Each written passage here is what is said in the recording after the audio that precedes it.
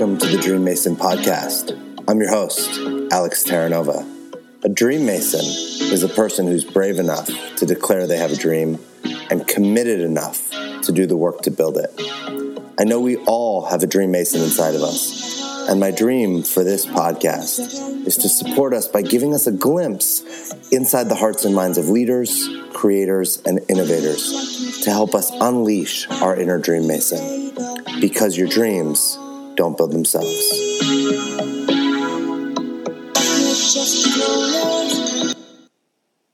What's up, and welcome back to the Dream Mason podcast. I'm your host, Alex Terranova. I am a Dream Mason, a performance and mindfulness coach. I work with leaders, creators, and innovators, those brave enough to build their dreams. If you're a high performer looking for an edge, with a desire to expand your leadership, generate more money, more time, and feel more fulfilled, working with me will support you in making that life a reality. Now, if you haven't already, please support me and this podcast by subscribing and leaving a review on iTunes, Google Play, or YouTube. Follow me, Inspirational Alex, on Instagram, and please share this podcast with a friend. Hey, welcome back to the Dream Mason podcast. I'm your host, Alex Terranova, and I'm sitting here with Murray Hidary. Murray, this is, first of all, thank you for doing this. I got to tell you guys how I came to know you, listen to this, I want to say, this magic that you create. Probably about a year ago, a friend of mine told me that she was going to this event, and do I want to come? And I was like, this musical event in someone's apartment in LA, and I trusted her right. In the sense of she's up to cool things, and I went, sure, I'll go. And so we show up to this apartment. It's this beautiful loft in Century City, and I find out that this man is going to play the piano, and not something I normally would have, but I was all about getting out of my comfort zone. And the experience I had that night was like mind-blowing. And I'm going to have you explain it, but in short, I mean, you sat down at a piano and you created music on the spot.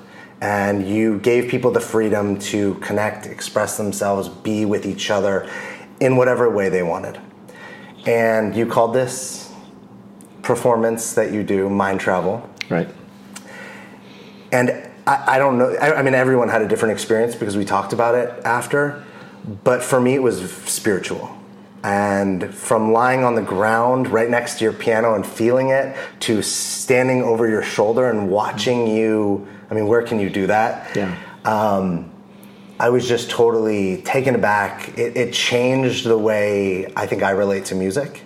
I use your music now when I'm writing. I think I told you this, but it creates a space that it feels like my mind just opens, and I'm undistracted yet distracted, where I can produce and create. I've now done your silent hike. I've done your events at the beach or at a bay, and every time it's unique. Every time I've actually gone, I think, with somebody different. Everybody's mind is blown. It's really a gift, what you're creating. And I know that you're creating MindTraveler all over the world.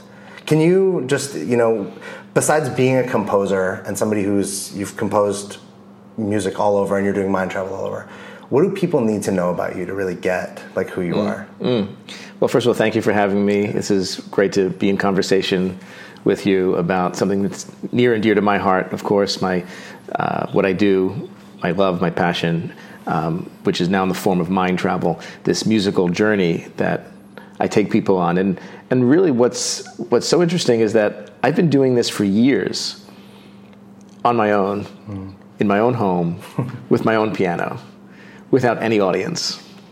And after doing that for years as my own practice, and you called it a spiritual experience that you had, and many will share that, it really has been a spiritual practice for me.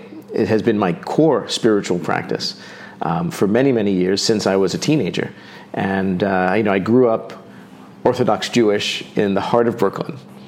And while I love the values and the culture and a lot of that upbringing that I had with it, it didn't speak to me spiritually in the way that fulfilled me at the time. Sure.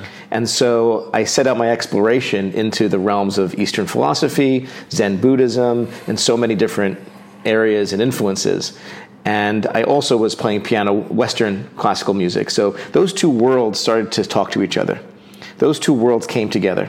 This Western classical music with Eastern philosophical ideas, spiritual ideas, mystical ideas that fascinated me, captivated me. I spent time living in Zen Buddhist monasteries, traveled the world on that kind of spiritual quest.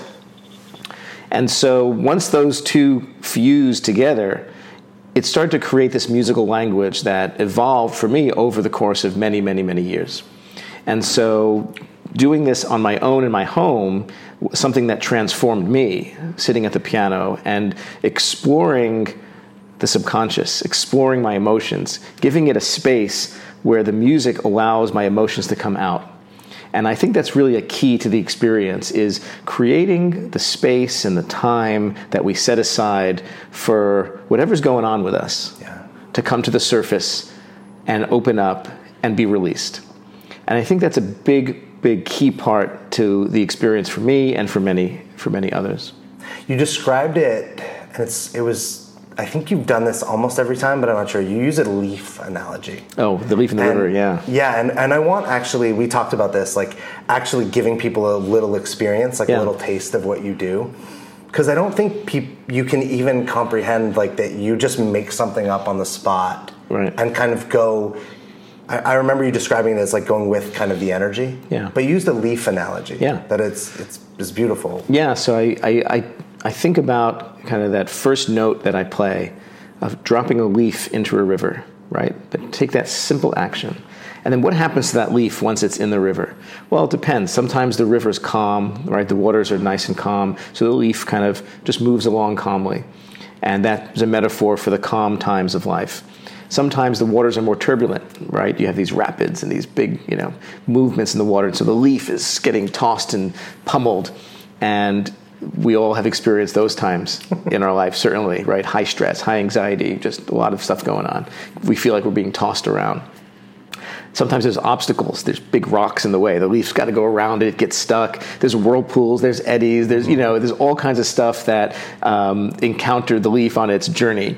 But the leaf always finds its way down the river. And the river is this great, potent metaphor for the journey of life, right? You have the past, present, and future. All of time is before you, and it winds in all kinds of unpredictable directions. But eventually, the leaf finds its way, like all rivers, to merge with the great ocean.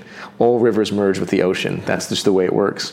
And so, and at the end of our lives, we also, right, metaphorically merge with the great ocean from a cosmic kind of consciousness point of view.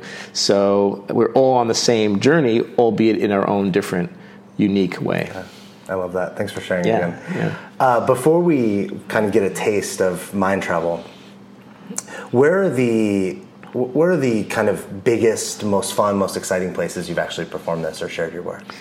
So, in the beginning, it all started actually in my living room at this piano. And I just invited 30, 40 friends to just come taste what I do on my own. And I just want to share it, see what you guys think. And the response was so unexpected. I mean, I thought people would find it kind of maybe cool and, interesting, a little avant-garde, a little different. Because the format is so different, right? As you mentioned, I mean, it's a continuous, almost hour-long experience, nonstop, uninterrupted, from first note to last note. Typically, you go to a concert, right, and it's like a 3-minute piece, a 5-minute piece, an 8-minute piece, and it stops and starts. Here, the idea is to open up the mind, to open up the heart. So if I keep stopping and playing another piece and stopping and playing another piece, I'm interrupting that flow of the flower blossoming, right, of your mind and of your heart opening up. So I do this long format, and no one leaves either. No one gets up and leaves. No one leaves. People are not even checking their phone unless they kind of want to sneak a picture or like for an Instagram moment. Of course, we have those. But in such a digitally distracted, ADD world, it was very counterintuitive for me to see how many people were not only open but ready for that longer form experience to drop in for an hour, which, by the way, goes by like in 10 minutes, right? I mean, we've all experienced it. I played last night on the beaches of Santa Barbara, and all of a sudden I check the time and I'm playing for an hour. It felt like 15 minutes. So there's this opportunity for time to dilate in so many unique ways as the experience goes, once you get lost in that. But in terms of like epic places, there's a reason for that. Once it kind of grew out of my own living room, I said, this is all about transporting people. And not just transporting them in their minds with their eyes closed, but in physical world with their eyes open as well. So I was like, well, what are the kind of places we can do that in that are just going to completely create expansiveness, right? Just the setting itself will do half the work for me, right? It's like I'm in partnership with the setting. And my first idea was the Santa Monica Pier, the Santa Monica Beach, sitting on the sand by the ocean, having the inspiration of the ocean, which informs so much of my music. Like I take direct I plagiarize nature. If nature had like a lawyer, they would sue me. I'm like, what does the ocean sound like? And I just try to play that. What do rivers sound like? What do mountains sound like? What does the wind sound like? And I just try to represent that in the music. And so, just getting people there, right, to the front row of nature is to me so critical. And so Santa Monica Beach, Central Park, Crissy Field in San Francisco, the beaches of San Diego, the beaches of Santa Barbara, and then really kind of crazy places like the Playa Desert in Burning Man, right, at the temple, the most sacred place at Burning Man, for thousands of people who are coming to the temple for contemplation, for reflection, and we provide that experience for them, out in this very extreme landscape. And we've done it in kind of epic places like the King Solomon's tunnels under the old city of Jerusalem. These are the quarries where he dug the stone for the great temple 2,000 years ago. And so we set up in the caves a piano and had an experience there. We've done it on, boats, sailboats, all moored together, looking at the stars, and just very, very beautiful, expansive places. So we'll continue and continue to do that. And part of what allows us to do that is the technology that we employ in the experience. It's not just a piano when we go outdoors, but of course we use those signature MindTraveler headphones. Well, it's not this piano, right? It's not this piano. You're not lugging around this baby doesn't go anywhere. This is my piano that stays here, and I come home to her every night. I mean, you just shared with me you built the piano. Like you built a piano that you could put on the beach, that you could take to different places. It's funny because I'm looking at, you have a piece of art on the wall behind you. I don't know if you made that. I know you said you made it. Yeah. But it says create. And as you were speaking, the thing I was getting is like, man, everything is about creation. Yeah. It's from the settings, and somebody else may have created the setting. Yeah. But not only are you creating the music and the environment, but you partner with the environments and the settings to create something totally new. The fact that you're doing this on a boat, I didn't know that. Yeah. And now you're doing it, I haven't got to have this experience yet, but in water. Yeah, the underwater experience is a whole new thing. Yeah. Well, you wanna give us a little taste so people that aren't familiar can really understand what we're doing? Yeah, and so, again, typically these are, hour-long experiences. We'll do a few minutes, and the idea is to just kind of close your eyes and see where the music takes you. This is all about opening up and allowing and deep listening. And it's not about trying to do anything. It's just about kind of being with it. And when I approach the piano, that's really my personal aspiration is, how do I get out of my own way, right? As the pianist, as the composer, it's like, how do I just kind of push away, all the distractions and just be with the notes, be with them one after another. And so let's do that for a few minutes and we can talk about it. Okay. When you're done, you tell me.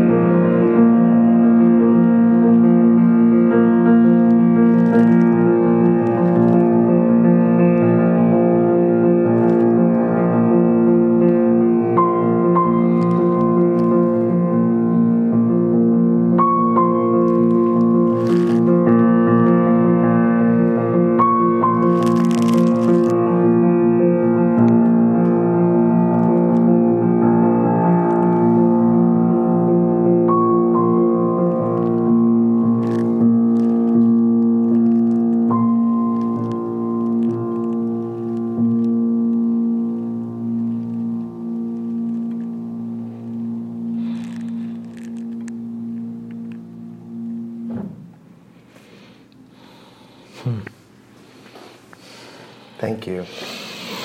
I didn't mention to you earlier, I always get colors. You do. I always get colors. You have a synesthetic experience with it. When I close my eyes, I always get colors.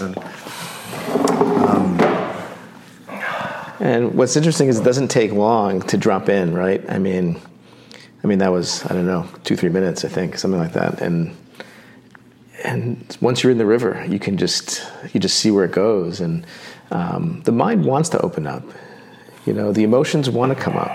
The emotions want to come out. They just need an excuse to do it. And we were walking around all day. Like, I feel so different right now. No, it shifts it just shifts the energy. It breaks down that wall that we all carry in front of us. And not even as a bad thing. It's just there. Yeah. And it's just there from a evolutionary point of view. It's just there to protect us and just to make sure we survive to the end of the day, And once we're able to tear it down a little bit and just lower it, there's a softness behind there. And in that softness and that gentleness, we can really explore relationship.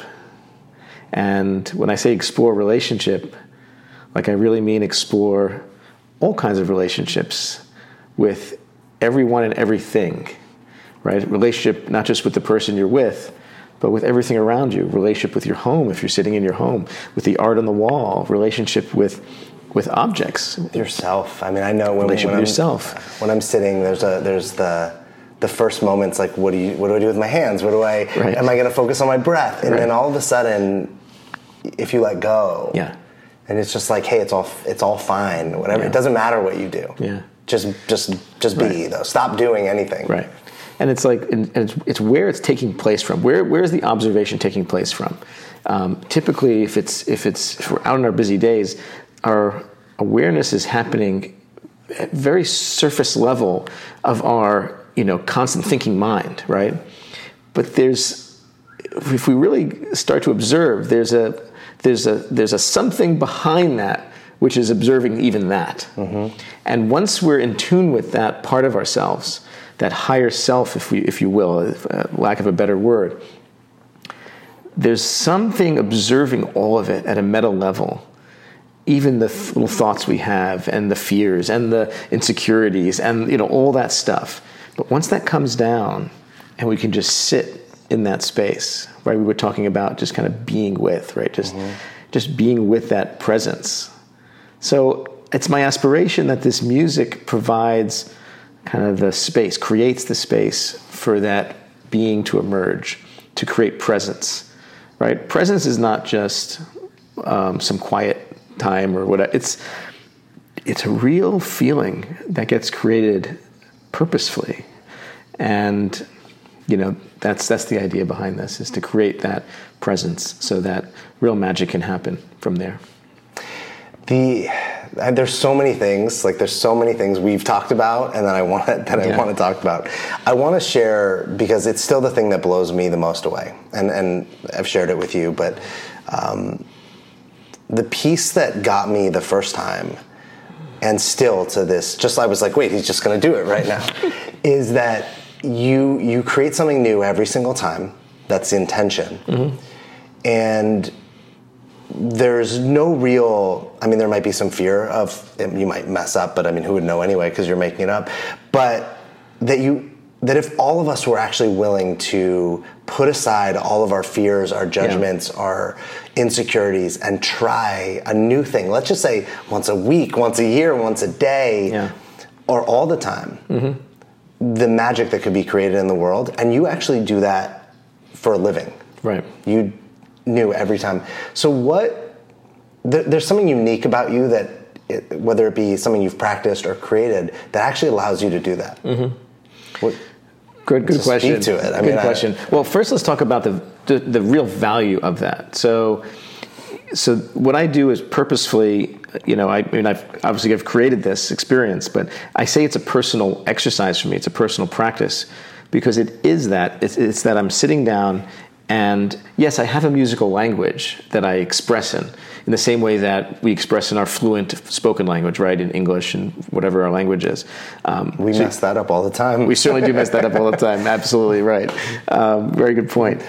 So to me, there's an excitement about sitting down and seeing where it can go. Yeah. Now, I'm not the same person sitting down every night for a concert. I'm the same human being, but I'm a different. There's different stuff going on for me, right? Something as simple as a conversation I could have had that day that kind of bugged me, or something bigger going on in my life from day to day.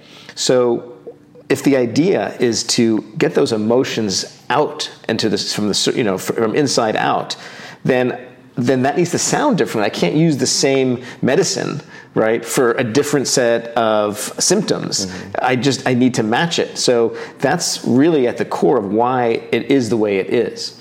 And so then it's about, okay, how do I confront that fear of what am I going to play? Where do I start? What if I kind of just get in the wrong key and get, And so that's about pushing those boundaries, pushing to the edge. And I just have come to learn from looking at examples of others who have done great things in the world. No great things happen in the comfort zone. I've never seen it. If you're an athlete, if you're an Olympic skier, you have to be so far over on your edges. I like skiing, so I think about that example. You got to be so far over on if you're flat on your skis, like most of us ski, like you'll have fun, but you're not going to break records, right? Yeah. You got to be on those blades, on the metal, on the edges, and that's where you fall. That's where it easily slips. So they have to find that micro moment. But that's how records are broken. They're never going to do it on the flats of their skis. Yeah. And life is the same way. Yes, we can be very comfortable kind of cruising around, but we're not going to be kind of creating something new, breaking records in that way. I always think, too, like if it was within our comfort zone, we would have already done it. Sure. Yeah. If we would have already done it, we would have already become accustomed to it. The fact that we haven't is just is what puts us outside. Right. And it's not just in like physical accomplishment. Mm-hmm. It's not really about that. Like we use sports a lot of times in these metaphors, and that's about physical accomplishment. But it's all about our comfort zone, even emotionally, right? And spiritually. It's like, what conversation can you just not have? Is it not in your comfort zone, right? Certain conversations are in our comfort zone. Many conversations, right, about how we really feel about someone, about the impact they have on us, about what they mean in our lives, about how we feel, are not in our comfort zone, and we never say it. And these are basic human. Like if we just go happiness, sadness, and anger. Right. Some of us do sadness really well. Some of us do anger really well. Right. Some of us don't do either and fake joy all the time. Right. And some of us can't do joy. And those are the most basic. Yeah, exactly. I don't know if you remember that Disney movie Inside Out, with the characters like in the mind of the girl, and they're each represented by joy, right, anger, fear, and sadness, and it was just amazing because it was this amazing metaphor for all these parts of ourselves, but they all need expression, right? We can't ignore some for the comfort of the others, and this work is about embracing all of those and giving them voice, giving them expression outside of us. And at the core of the kind of philosophy of this work is, if we get them outside of ourselves, we push through it. We work through it. Otherwise, it's repressed. And what's the consequence of repression? If we repress emotions, if we repress trauma, if we repress, these things that have affected us, then they stay with us and they turn into everything from physical tightness, contortion, to disease potentially, to just being shut down and not being fully self-expressed. And if we're more fully self-expressed and we're doing the things we want to do, we're saying the things we truly want to say to the people around us, then we're more fulfilled, we're more joyful, and we're contributing to the world, and we're making a difference in the world in our own way. And then we're affecting others to make a difference in their way, inspiring them to then be self-expressed. So, I approached this having grown up as a super shy kid. It's not like I was some like super self-expressed prodigy. Like I was a non-self-expressed kid. I just was very internal. Yeah. I was the kid who stared out the window. I was the kid who, there's a story of me not getting off at the bus stop because I was just daydreaming outside the bus window. And the next thing I know, I end up in the bus terminal. And I didn't let the bus driver know I was even on the bus. I was just looking out the window. I would think I was like 5. This is how you understood what nature sounded like. You were paying attention. I was just observing it all. And, so I get that frame of being someone who had a very internal world. And then it was through music. I played since I was 6 years old. So it was through music that I found a voice for what I was feeling that didn't have words so easily for me. And music was a much more conducive language for me. And then I knew in high school I wanted to be a composer and because I had my own thing to say. How does somebody who can't do this, right? We're not all gonna go, start playing piano spontaneously. But how does somebody push past fear that doesn't have this as, how do people get on the edge of their skis or say yes to do the thing that scares them, whether it be emotionally, physically, whatever? So that comes up for all of us, right? And certainly it has for me. And I asked myself a question one day, and the answer to that question is what did it for me. I said, what is the consequence of screwing up? What's the consequence? What happens? So what happens? Yeah. What happens? What's the consequence of it going wrong? And typically, if you answer that question, not very much. Yeah. The consequence is usually like you feeling something weird that most people are not even feeling, by the way. Yeah.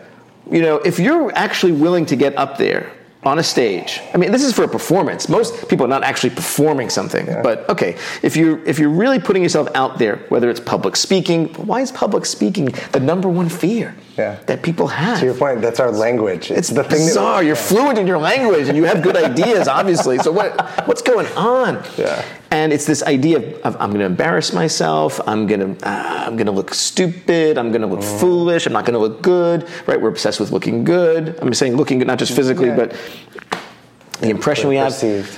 But if you're actually getting up there and taking people on this, on an experience, the audience gives you so much latitude because they want to be taken. You see, that's the thing. They want to go. Yeah. So sometimes if I even, he hit a wrong note, it makes it human enough to be like, okay, this guy's human. He's in there. He's pushing that envelope. When you watch that skier and they go off for a second, you root for them. You're like, no, get back out. So, and if the skier falls, okay, obviously, you don't want them to be injured, but if they fall, they get back up. And they continue down. No, most people are not doing anything life-threatening, right? In their well, we talked about like rational versus irrational fears, right? Yeah. Like we're not saying, hey, let's just jump off this balcony to see how it goes because we're afraid. Well, we could, but it doesn't make any sense. No. But if there's something like that we wanted to actually do that isn't a life and death situation, where so many of us are stopped. Right. I actually just heard, you're reminding me, it was just the other day I was listening to, Kobe Bryant was on a podcast.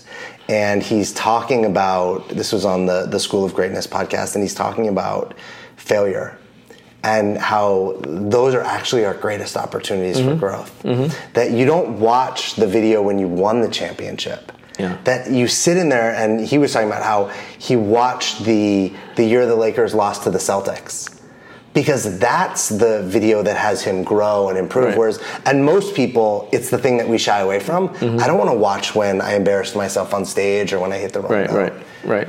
I just hear that same concept. So if we really think about the consequence and we look at it more as a game, everything's really a game. We're playing out this game, right? We're born, we die, and in between is this grand, beautiful game that we're playing. And so if you approach it that way and not take it so seriously and realize that everything is about this self-protection, and that's, in other words, that's where we're coming from, which is causing these fears, these irrational fears that you mentioned. It's all about this self-preservation, looking good and positioning. And if we just let that go, let it melt away, we become more open, more vulnerable, and more relatable. And then that creates the opportunity for deeper connection. So there's real magic with that. And people ask me, why didn't you do this mind travel performances when you were like in your 20s? I'm not in my 20s, by the way. I know I look it, but so, and I was like, it's a good question. Of course, I thought about it then, but I don't think I had this conversation then, right? About like get up there and be able to open up and risk it all, and push the edges and explore the boundaries and be willing to make a mistake. I think I was too... This is also what makes it so unique and special, is you have the conversation after the performance, but also just that you're having this conversation. Right. I see it as it adds a layer to actually what you're creating. Yeah. And it adds a layer to the experience you're creating, not just the music. Yeah, we're giving people that context for it. What's the thing... Because you have a clear grasp on like what stops us, and you speak to, this is what I do all day as a coach, but you talk about life as if you were a coach. But what are the things that you are like? Where do you get stopped? Where are you like, I'm not going to go there. I'm not going to put myself out there. Right. That's a good question. These days, it's really about really pushing hard on those boundaries. I mean, there's a athleticism to the piano playing, physical aspect of it that I really do try to push. I think, in certain times I might hold back, and so I always am trying to be aware of that, and I always listen to my recordings after, because when I'm in it, I sometimes I don't even remember what I'm doing because it's just happening so fast, and I'm so present with it. So sometimes I'll listen, a day or two later to see, to learn from what I did, just like Kobe Bryant watching the videos. It's like you want to experience it to see, oh, I could have pushed more there. I could have pushed more here. Next time I'm going to attempt to do that and just see where that takes me. See what musical, what new river opens up, through that exploration. So that's something that I'm really always trying to bring more presence to, is pushing hard on the musical, not just the physical athleticism of it, but the emotion behind it, and where can I really keep pushing those boundaries.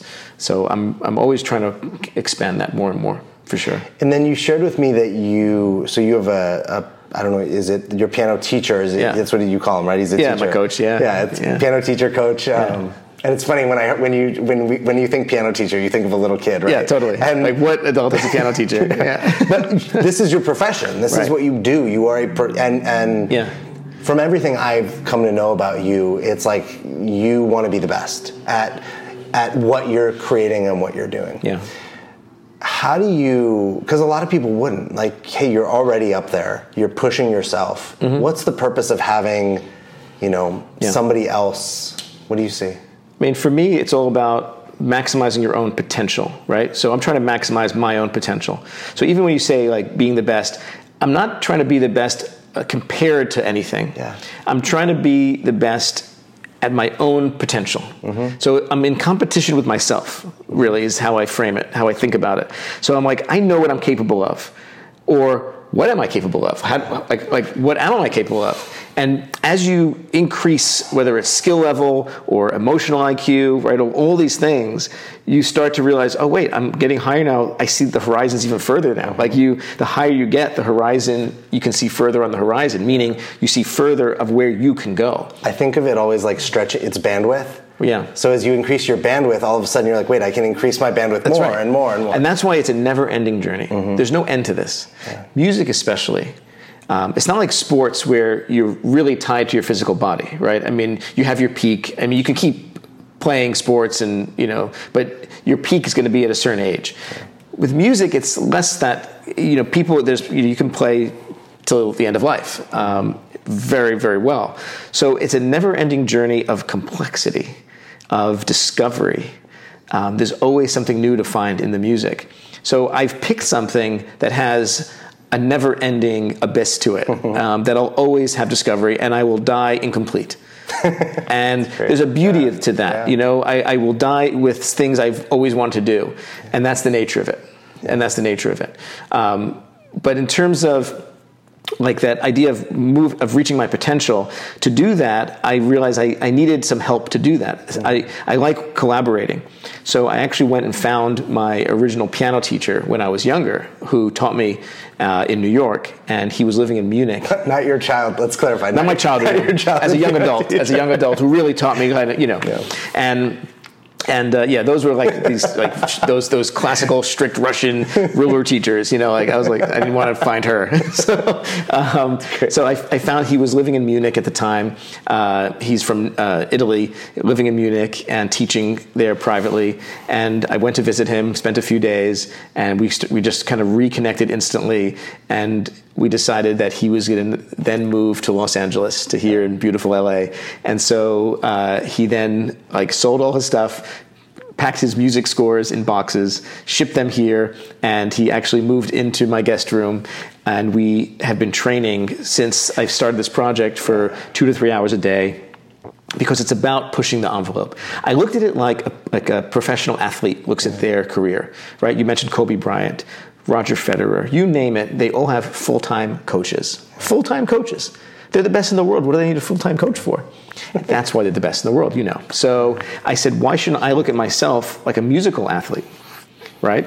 And have someone objectively saying, try this, try that. You know what, let's try down this technique because it'll help you with something I see you're trying to do in your music. So he listens to my recordings and he's like, or at the live performances, and he's like, okay, you know what? If we play this Chopin piece, it'll give you a certain technique that'll help you in something you're trying to do here. Or some Bach, which will give you some more facility with multiple voices and different things going on here. So that's what we've been doing. So when we train, it's like going to the gym, but for a pianist. Yeah. So we're playing Chopin and Bach and Beethoven and all that. And I'm not playing those publicly, but I'm playing those because those are my calisthenics. Those are my, that's my CrossFit workout. And my guess is he can see, like any good coach, where you stop. Yeah, that totally. Whether it be playing someone else's or yours, that that edge. Yeah. That you're riding on, that he goes, no, there's more you can get out of that. And not just that, not just physically, but he sees my mental state, right? Good coaches see your mental state. And they're like, what's going on? He got me to quit coffee. Now, what does coffee have anything to do with playing the piano? Like, whatever, go get a cappuccino. Yeah. But I would show up to our sessions, classic, with a busy day and coming in with with my iced latte, and I'd be sipping it the whole 3-hour session. And he looked at me and he said, I wonder what your playing would be like if you weren't on caffeine. And I was like, fair point. All he had to say was that. Like, if I sense that I can improve my playing by 1% by quitting caffeine, done. Sure. I quit cold turkey. This was 11 months ago. Okay. And my playing improved. Wow. Because the calmer you are, the more grounded you are, the better you play the piano. Well, and I mean, it has to, and this, I would never have thought this, I mean, as you say it, but it's like what you're creating is being. Yeah. And coffee has altered your being. It's taking you out of it, right? It's or amplifies it in a way that's not actually natural. Right. It's not a natural state. It's funny, we went to coffee, but we didn't get coffee. Right. And I actually had this thought of, I was going to get a coffee, and I went, I don't need any more. Right. I don't need to be any more jumpy. Like I got what I. But it alters. It's very cool that not only that he would put it out there, but that you're open enough as a professional, as someone who's doing great, to go, that you're open to see it and absorb it. Because so many of us, especially people that are doing really well, won't take feedback, won't take advice. You're like, I know what I'm doing. Look at me. I know what I'm doing. Yeah. It's always have that humility, that beginner's mind. I love that notion of like how innocently can I approach something, and how much of a beginner's mind can I have with something that I maybe know a lot about, right? And always be open to that. And if you can do that, if you can be in that state and learn something, it's constant evolution and growth, and you truly will be the best at what you do. It's remarkable. Again, it's like we said earlier, how do I get out of my own way? And that's what this is about. I sit down there and I'm like, how do I just get out of my own way and show up in the biggest way possible? It's always us in our own way. If there's something that's not happening in our lives, we're doing something to contribute to it 90%, almost all the time. So everything you're doing impacts. Like, I mean, creating an impact in your own life, right? Like everything that you're pushing yourself to is impacting you, which in turn impacts the people around you. Then you're playing for people that, just 2 minutes for me has an impact. Yeah. Shifts who I'm being, I feel it, I get an experience. Then I get to go take that and share that. And you're doing this all the time. What's the big vision? What's the impact that you want to make in the world? I think for each of us, it's about how do I get myself to be the best version of myself? Once I'm achieving my potential to the best of my ability, or on that journey, or on that path, then I have the potential to impact those around me in a positive way, and that ripples out, that dominoes out. And once you have that machine going, then you're making a positive difference in the world, right? It's like that butterfly effect, right? And it's not about some big grand movement. It's like, just start with yourself. Affect those in your life. They affect those in their life. And boom, it goes. And that's what I'm aspiring to do, is if I can sit and play and I can inspire someone to go back to their life after the concert, and maybe they make a career change. Maybe they pick up the guitar because they always wanted to learn the guitar. Maybe they start to learn French because they said they always had a dream to learn French. Maybe they tell that person in their lives that they love them and they never said it. Whatever it is, they take that step to break through that fear, get out of their own way for a moment, and just self-express what they want to do, what they want to say, what they want to do. Now they're affecting those in their lives, so that people I've never met, who have never been to a Mind Travel, because I can't reach everyone with it. I wish I could, but maybe one day, maybe through your podcast they will. But it's about that, creating that domino effect, so we can affect real change in the world. I think we're all trying to tip the world in our own, in our own direction, right? Like I have a view of the world that I want to see. I'm trying to impact it in my way. Yeah. You're trying to impact it in your way. Now we happen to have a lot of similarities in how we see the world and the impact we want to have. So, together we're able to do it and amplify that even more.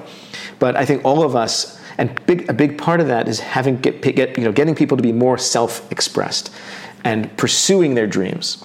So I think the broader message, beyond just the music and mind travel of my life, if you look at everything I've done in my life, is how do you lead a life where when you look back at the end of it, and we'll all have an end of it at some point, sooner, later, we'll all have an end of it. We look back in that moment and we say, wow, I led a life where none of my dreams were left behind on the field of life. So a true life where no dream is left behind. And that's a theme, as a mantra I lead and live with myself. So that I look back, I think of like my deathbed, and not in a morbid way, just in a realistic way. Like, there'll be a moment where I'm like, okay, this is it. And, and I'll be like, I hope it's just like that. Yeah, this is it. Yeah, cool. This is it. All right, it's been a good run.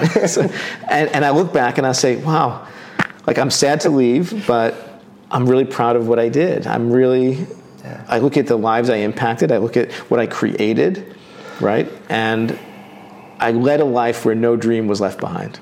And that's what I want to be able to say. And if I can impact others, inspire others so that they could say the same thing, I'll feel good. It's, I know you to be generous because of the shows you put on. So many of them are free. I share what you do all the time, and I've had friends in different places go, and then one of the first things they say is, wait, this is free? And I don't always know. I just say, go to this thing. Right. And even when they're not free, they're at a price that pretty much at least anyone that's listening to my podcast can probably pay for. And I think you even do like hey, if you can't afford this, pay what you can. We always do pay what you can. Yeah. And so I knew there's a huge aspect of generosity because it's just part of your business model, I want to say. But hearing your motivation, right? There's just generosity in it too. It's really, it's a theme of today. I actually had a client this morning, and what we talked about was it's not about us. That what she's up to in the world, which is actually music related, is when she's like on her game, it's not about her. Right. It's about the way that people feel and what it means for them. Well, and it's true when you think about even the construct of this. Like, I'm not saying, come watch Murray Hidary play. Like, we don't say that. It's come experience mind travel. Yeah. And that I did from the first moment. That was from concert one. I did that because it was purposeful. It was intentional. It was to say, you're not coming to see me for me to impress you. I'm not trying to entertain you. It may be entertaining. It may be impressive. But that's not what I'm trying to do. You go to a lot of concerts, especially a big classical concert, you see a virtuoso play, or you go, even see whatever, pop, rock. You're going to see... It's a show. It's a show. You're going to be entertained. They're going to impress you. They're going to take, they're going to entertain you in that way. I'm not interested in that in the sense that I really want to move you. Yeah. So I want you to have an experience. And the experience is a third thing. There's me, there's you, and there's this experience. And I'd like you to have that. And I'm going to do my best to facilitate and drive this train so that you're on the train with me and we're having this experience together. And I think that's a different shift. It's a shift in the relationship between a performer and audience, an entertainer and audience. Yeah. Two, right? That's the old model. Two, someone who is kind of inspiring a participant, right? We're participating together. And I'm facilitating it. Yeah. Someone's got to facilitate it. So I'm facilitating it. I'm the one playing. But we're all participating together. So it's shift from entertainer, right, and a shift from audience to participant. So that's a big, I think, shift from the beginning of how I approached it. It reminds me a lot of, there's a, I don't know her last name, but she's this 88-year-old woman in San Diego named Millie, and she runs this very, very spiritual driven church. And she talks about the energy work that they do. Right. And she says anybody, and this is clearly her opinion, but it's a beautiful statement. She goes, no one should ever charge you for this. And which seems odd. What do you mean? This is a skill. You've developed this. And she goes, it's not mine to charge. Right. I'm taking it from, right. And there's nothing wrong with charging, right? We all have to this is the world we live in. But that's what I'm hearing in what you're saying. It's like you are facilitating something that's almost bigger than you. Yeah. The music is bigger than you. It's like that was the experience I've always had with everything you do is it's like it comes through you. And you happen to be the conduit that gives it to us. But that's the magic of it. There's this, there's something I call in the talks I do before the concert, which you've experienced. You'll hear me talk about the hidden universe, right? This hidden experience, meaning it's hidden from everyday, our everyday senses, our five senses. There's this experience we can have. It's even in that, we tasted just a bit of it right after I played for 3 minutes. There was something that was hidden that we surfaced, that we were able to feel afterwards. It's hard to articulate it, but you can certainly feel it. And so that's what I'm trying to unmask. I'm trying to uncover that hidden universe.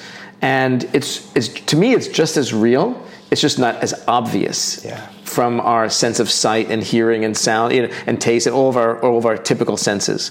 But this is about how do I facilitate. Some people will call it I've had people, do reviews and call me like a musical shaman or something like that. I'm not into all that, but but how are you facilitating drawing out something that's hidden to be something that could be visible or experienced, right? And, that's very interesting to me, is how we uncover the hidden aspects of what's around us. And somehow it actually, you shared a story with me earlier, but it connects with people from all different walks of life, all over the world. The people I've brought, when I first started coming, I had this is a spiritual experience. So the person that I brought with me was someone who's very spiritual. Right.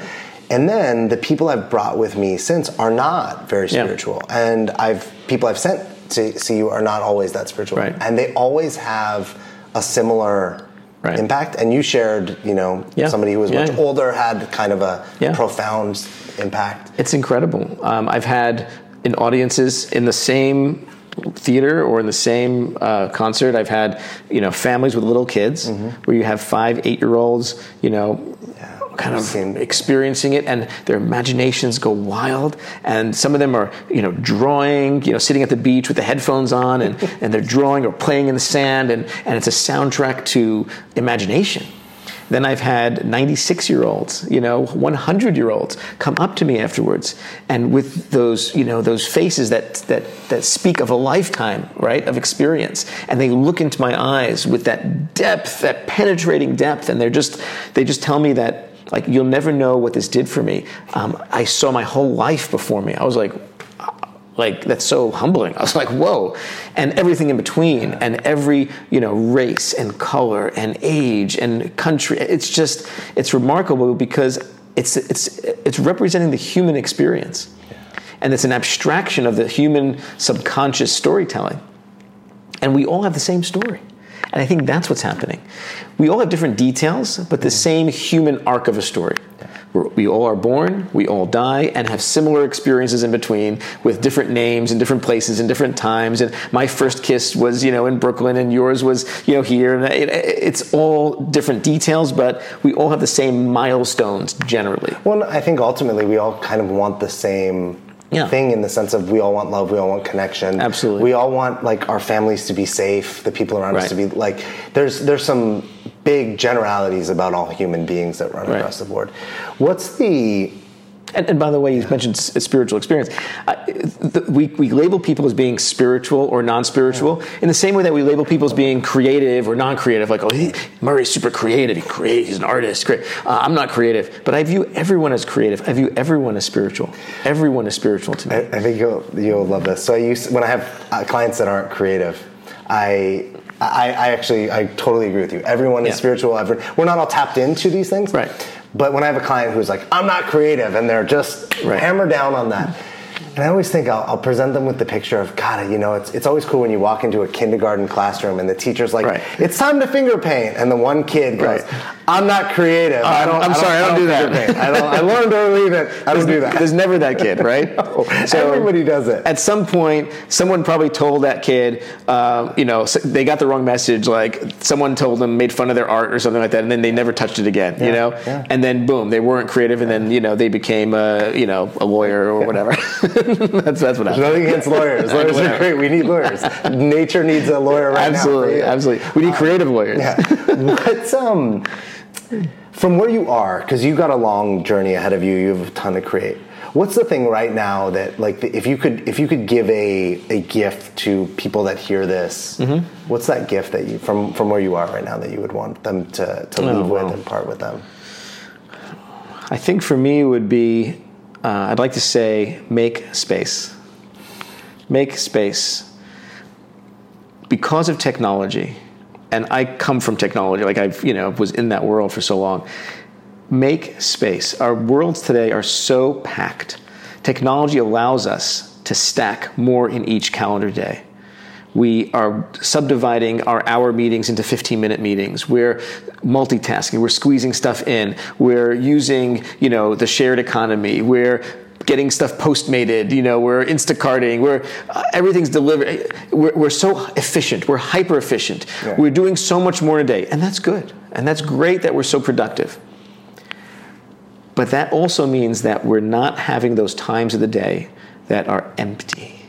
Yeah. And I purposely schedule slots in my calendar that say no meeting, like put that in there, like block it off. And for me, it's extra time in the morning of just staring at the ceiling.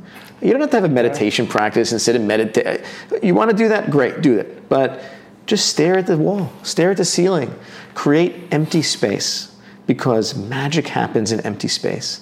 That's where new stuff comes in, not stuff that you're inserting. Mm-hmm.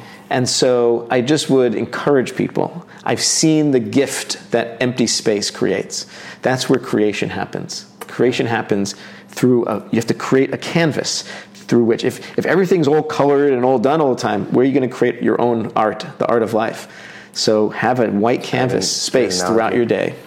That's what I would recommend. I just spent 3 weeks in Italy and Croatia, and that was the big lesson I took away, was I actually want to start practicing slowing down. Yeah. And we already live on the West Coast. It's already slower. Right. But what I noticed was when I was sitting, especially in Croatia, I would sit and have coffee for 3 hours by myself, with no phone, because it wasn't connected to anything, no book, and I would just stare and watch people, and it's weird that one tiny little cup of coffee would last that long. But it would. Yeah. And but it's so cool that you say that the blocks, because I came back and it was one of my first goals. So I just recently put an hour block. I haven't got it in every day yet. I'm still trying, but it's called Unplugged. Perfect. For like trying to get an hour Monday through Friday. Perfect. And even bigger gaps on the weekend. But to your point, I think, it doesn't have to be, we get caught up in the like, it has to be meditation or it has to be yoga. No, that's just more inserting. Yeah. That's just more dictating what the experience is going to be. Yeah. And it seems positive, but it's also you're dictating what the experience must be like. What if you didn't know what it was going to be like? It's just empty space. Yeah. Don't try to fill it with anything. See what emerges. Yeah. There's a real wonder to that. Absolutely wonder to that. That's awesome. Yeah. Thanks for that. What's your? I'm gonna some quick rapid fire questions. Who inspires you? Wow. Living, dead. It doesn't. I mean, ultimately, my greatest inspiration is nature, and I try to take every lesson from nature. In terms of people, it's the greats. It's looking at someone like Bach and saying, how did a mind like that, balance creativity, art, beauty, and the intellectual, the mathematical side. His music balances both perfectly. So I look at someone like Bach or Da Vinci who were able to balance both sides of the right brain, left brain. And that's really how I like to think, is those two sides of ourselves. So they're both wonderful inspirations for me. And I would say Einstein as well, just in terms of his ability to see the world that we all thought was like fixed. Like Newtonian physics was like locked in. We knew how the whole universe worked. Like check mark, move on to the next thing, like nothing more to explore.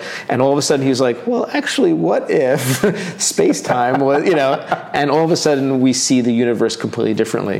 One person with one thought experiment changed the whole world. So that's just inspiring to me. And he did it through empty space. He didn't do it sitting, writing equations till all hours of the night. Equations were only after. Yeah. The math was only after he had the thought to prove the thought. But he needed to create empty space to prove the thought. And you know what he did to do that? Music. He sat and played the violin. He was an amateur violinist. Yeah. He would sit and just play the violin to clear space.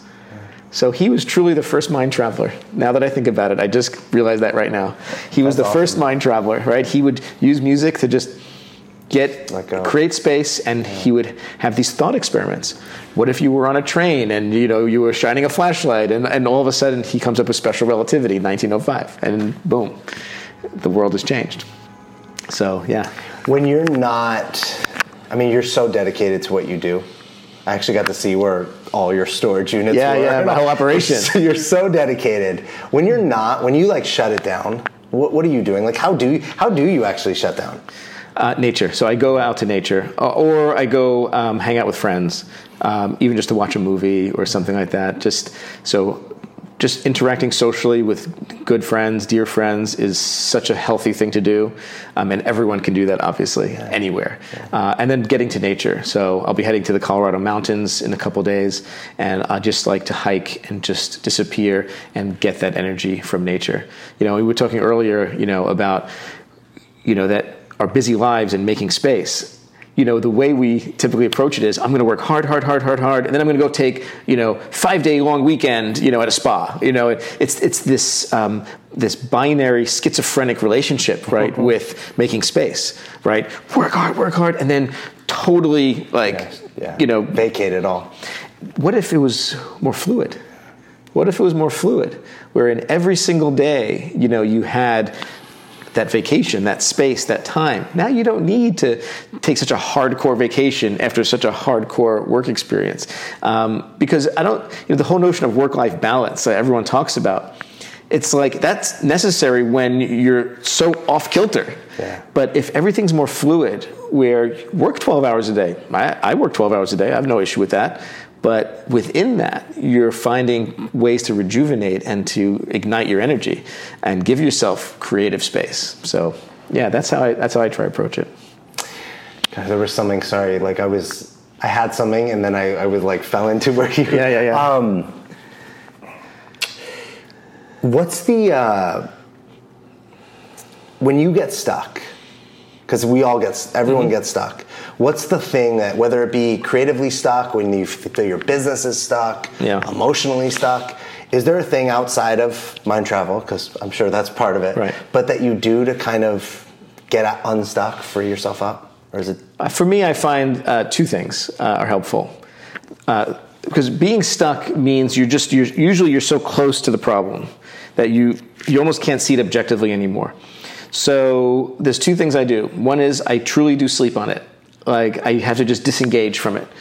So instead of I try to disengage from it, sleep on it, and let my subconscious do the work, and then come back fresh, whether it's a nap or whether it's an overnight. The other thing I do is truly get out, and I will go for a hike, by myself in the mountains, or just go for a walk if you're in a city. Go for an hour walk. Just clear the head. Not, I'm going to go for an hour walk and listen to a certain podcast and listen to it, not, again, don't fill that space with productivity. It's okay. Just be with it yourself and create space for an hour. And I promise you come back to the keyboard, to your email, to your whatever you're working on, and there's a freshness to it, a fresh perspective to it. Usually the answers come from something else. You'll be on that walk and you'll see, something, some sign, something that will trigger something. That's what your mind is looking for, something fresh to connect the dots with. That's the way the brain works. People want to, or when people, because they will, that don't know about Mind Travel, want to find out about it, see it, what are the best ways to, find out about your shows?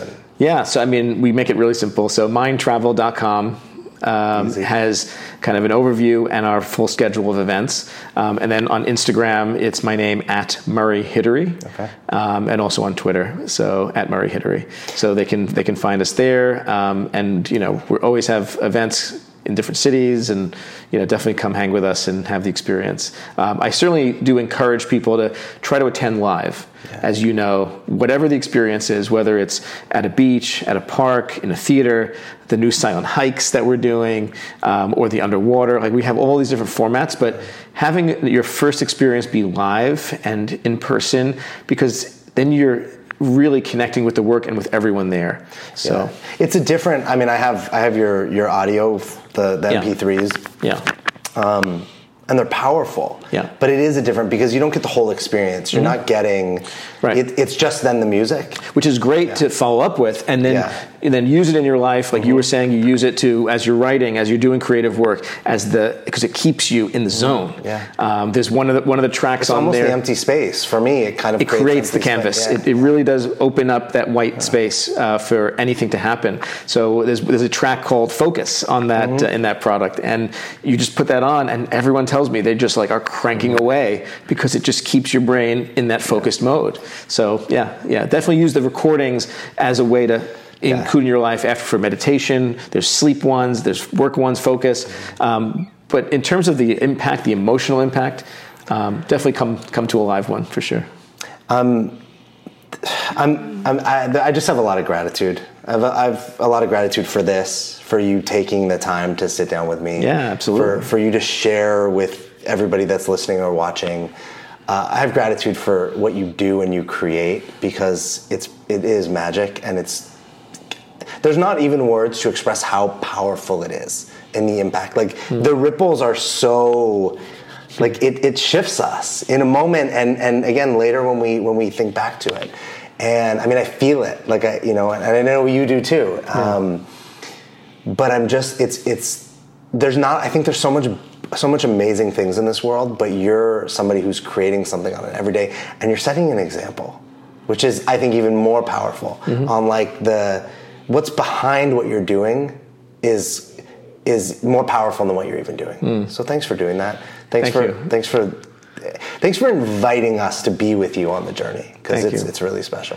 That means a lot. A lot goes into this. It's not just me. I have a whole team that supports me in doing these live events. We'll have 8-10 members of my team produce this magic for people. So it's really a group effort. It's a team effort. Everything goes towards that. And not only doing those live events, but now we're also bringing it to communities in need. So we're bringing it to, I brought it to the first senior center a month ago, where I showed up at a senior center where these people are living there permanently. They're immobile. Yeah. They're bedridden. They can't really move. They're super senior. And it's because they couldn't get out, we actually came into their rooms, put headphones on them. They can't leave their bed. They can't leave their room. Yeah. And I played in the courtyard, and they can all hear it in their rooms without having to leave, just looking through the window. I mean, it just ripped my heart out. And you can see their tears. A 90-something-year-old guy who he couldn't leave his bed, and he's tearing and opening up, and he's just like, thank you so much. So we want to bring it to those communities, and we do that for free, and we do that as part of our outreach. Also, adolescents, kids who are having trouble, they have some mental illness, they're going through depression, addiction. So we're bringing it to those kids as well. So it's about using this work in as positive a way as we can. Look, we all need that help in our everyday lives. We all have some form of mental illness in our society, and then others have just more extreme versions of that. And so we want to bring it really to everyone, those who can afford it, those who can't, and just keep spreading the work. Wow. So as you were sharing that, I was just thinking, I was like, man, that would have been really cool to do with my grandparents when they were around. Like, what's great is it's something anybody can do, right? We can't all go play basketball, right? And we can't all, we all can paint, but it's different. It actually requires, whereas this is just a being with. It's just a being with, yeah. Thanks again so much. Yeah, thank you. I really appreciate the conversation. It was great. Thanks for listening to another episode of the Dream Mason Podcast. Please subscribe to the Dream Mason Podcast so you don't miss an episode. Share it with a friend and give us a review on iTunes. I am grateful to have had you here. If you want more, you can follow or reach out to me, Alex Terranova, on Instagram at InspirationalAlex or at thedreammason.com, or email me at alex@thedreammason.com. And remember, you are a dream mason because your dreams don't build themselves.